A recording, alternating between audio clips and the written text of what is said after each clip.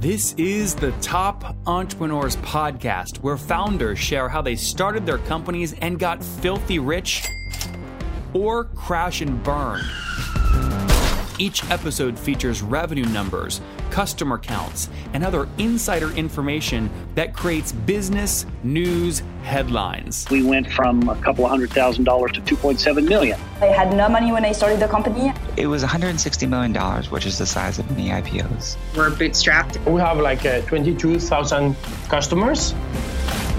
With over 5 million downloads in a very short amount of time, major outlets like Inc. are calling us the fastest growing business show on iTunes. I'm your host, Nathan Latka, and here's today's episode. Hello, everybody. My guest today is Erica Brescia. She's the co-founder and COO of a company called Bitnami. Now, with over 1 million deployments per month, the company provides the largest source of applications and development environments to the world's leading cloud service providers like Amazon AWS, Microsoft Azure, Google Cloud Platform, and Oracle Cloud Platform. In 2016, Erica was the recipient of the Top Women in Cloud Award. She also serves on the board of directors of the Linux Foundation and was an investment partner in X Factor Ventures, which empowers female-led businesses to succeed. Erica, are you ready to take us to the top? Absolutely. Thanks for having me. You bet. Thanks for coming on. So get into it quick for us. What does Bitnami do and what's your revenue model? How do you make money? Sure. So Bitnami is currently known for this catalog of applications that we package up and deliver both through Bitnami.com as well as the leading cloud platform providers, as you mentioned before. So we package over 140 different apps for 14 different platforms.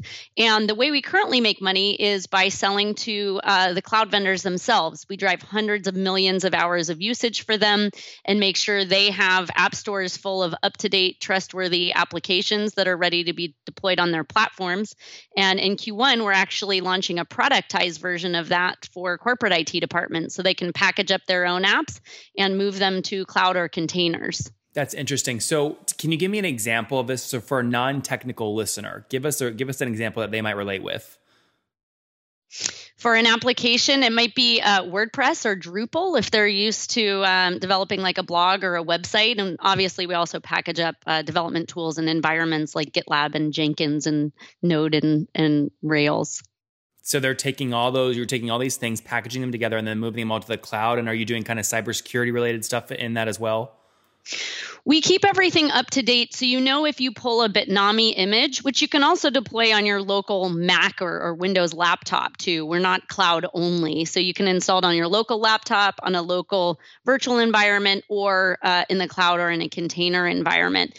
And when you choose a Bitnami app, let's choose WordPress.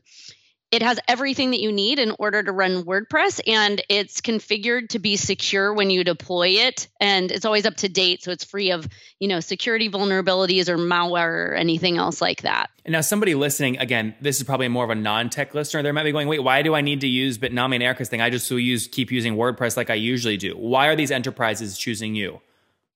Typically because they want control over the environment. So if you're an end user and you just want to deploy your own blog, WordPress.com is probably perfect for you, and there's not a need to go to Bitnami. But a lot of users want to add additional plugins or change the way that WordPress works, and you can't do that as easily through WordPress.com. So they choose Bitnami because we've taken care of all the grunt work of putting all the different pieces together so that you can actually just deploy WordPress with one click without having to worry about all the configuration details.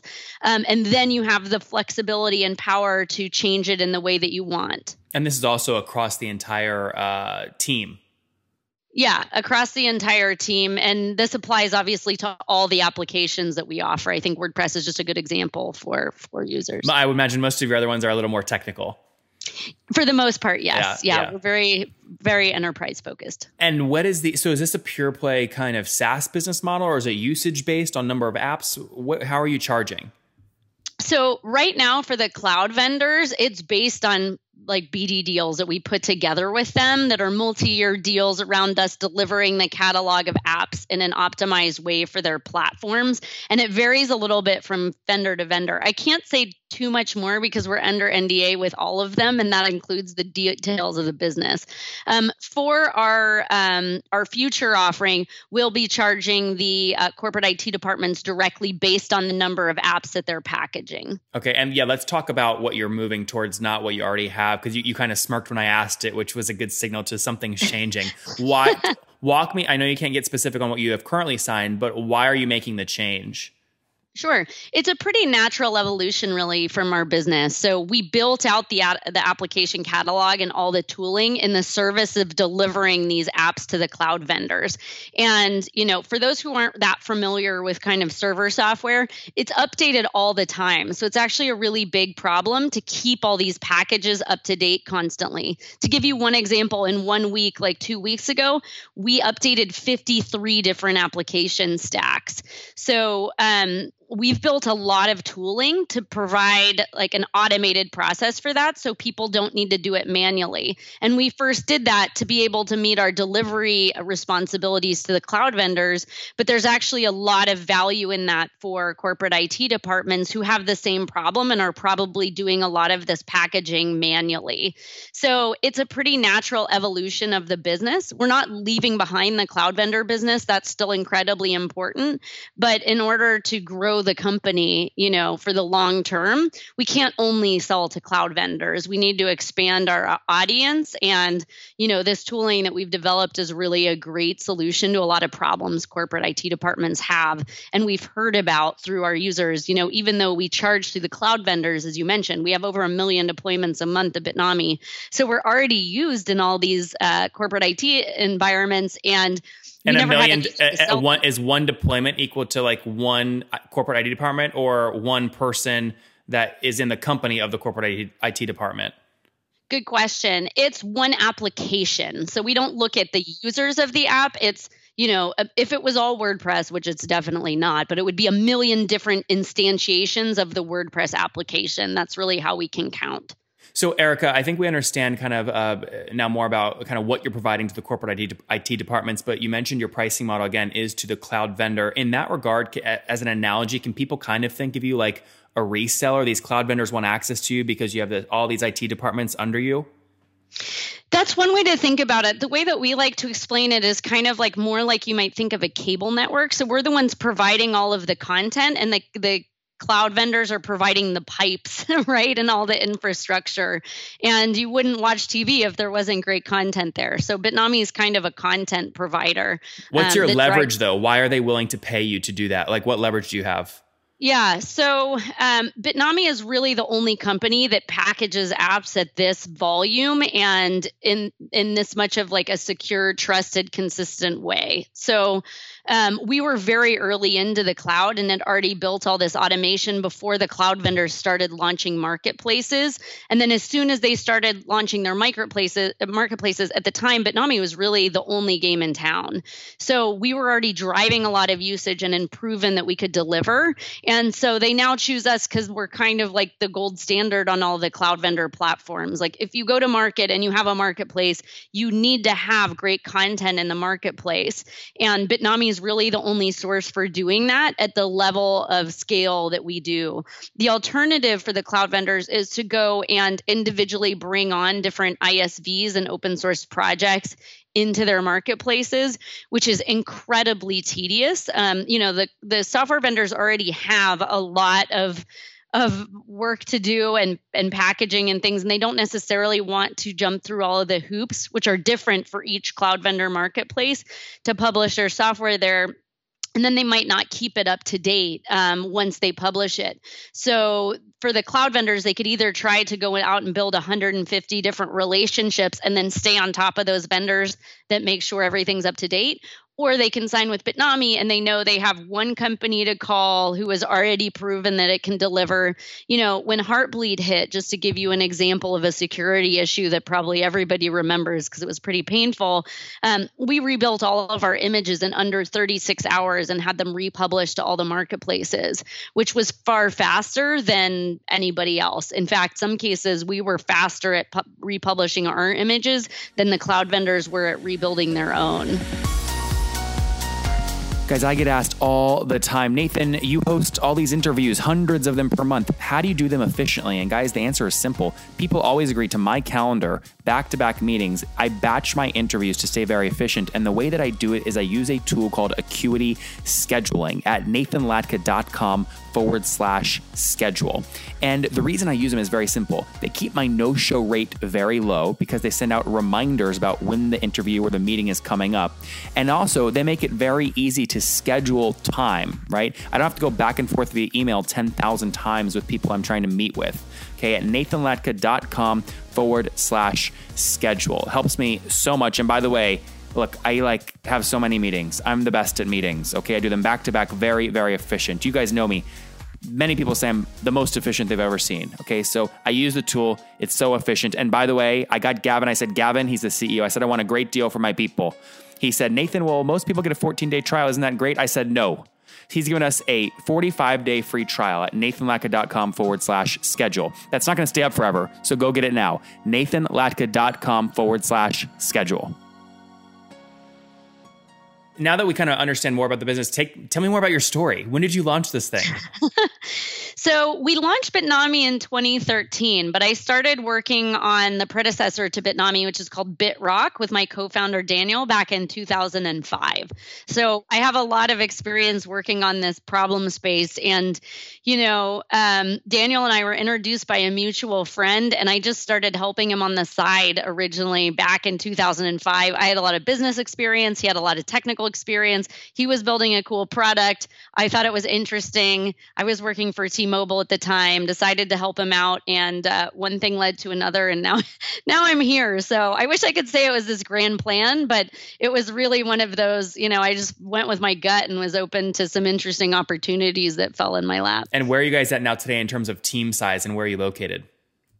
We are in the mid 70s in terms of employees. Most of the business team is based out here in San Francisco, in Soma, like most other tech companies, it seems these days. We also have a development team in Seville. We have about 30 people there, and we have quite a distributed team. So we have folks in about 13 different countries, and about 20% of our team now works remotely from all over the world. That's impressive. And can you give us an update? So I guess you launched the official Bitnami offering back in 2012, I think you just said. You started working on the problem back in 2005. What are you at now today in terms of total customers you serve? Well, with the cloud vendors, there's like 14 different platforms we support. So there are only so many cloud vendors that are of a size at which it makes sense for us to engage. Obviously, with the user base, we have millions and millions of users all over the world using Bitnami. And the users are the people, again, at the companies of the corporate IT departments that use your plumbing. Exactly. Got it. Okay. But when you talk about your customers, you talk about it's a very small market. There's only 14 that make sense, and you have penetration in all of them. Yeah, more or less. I mean, I think it's something like 9 or 10 cloud vendors, and then a few other platforms we support, and a few more on the way. There are more cloud vendors, certainly, but we're working with most of them in the US, and now we're just starting to expand a bit more internationally. So we're in China with Huawei, for example, in Europe with 1&1 and Deutsche Telekom, and we've got some other deals in the works that I can't talk about yet. Got it. But there's really 14, 15, maybe 16 meaningful potential customers under the current model. Maybe that's one of the reasons you're changing or updating or adding pricing, expands your market a little bit. That would be, yes, a good assumption. 15, your total addressable market of 15 can be good and bad because you'll always know how much market share you have. You just count, right? You divide. Exactly. And it's been great we're bootstrapped. That's amazing. Almost entirely bootstrapped. So that gave us a source of funding without taking on venture capital. What do you mean almost entirely? What was put in the beginning? Yeah, we took $1 million when we went through Y Combinator in 2013, and we took about $1 million in a convertible note, which is now just converted into equity from a bunch of people who are very smart and experienced operators who now serve as kind of advisors as we build out the business. But we've never taken, like a traditional Series A VC round. So here's an interesting lesson you can teach us. Typically, that conversion is based off a Series A, someone coming in and valuing the company. I imagine you got to the point where the time had come out and you had to say, okay, investors, obviously we're not going to pay you back this cash. You want equity anyway. How do you have the conversation about what valuation to convert at?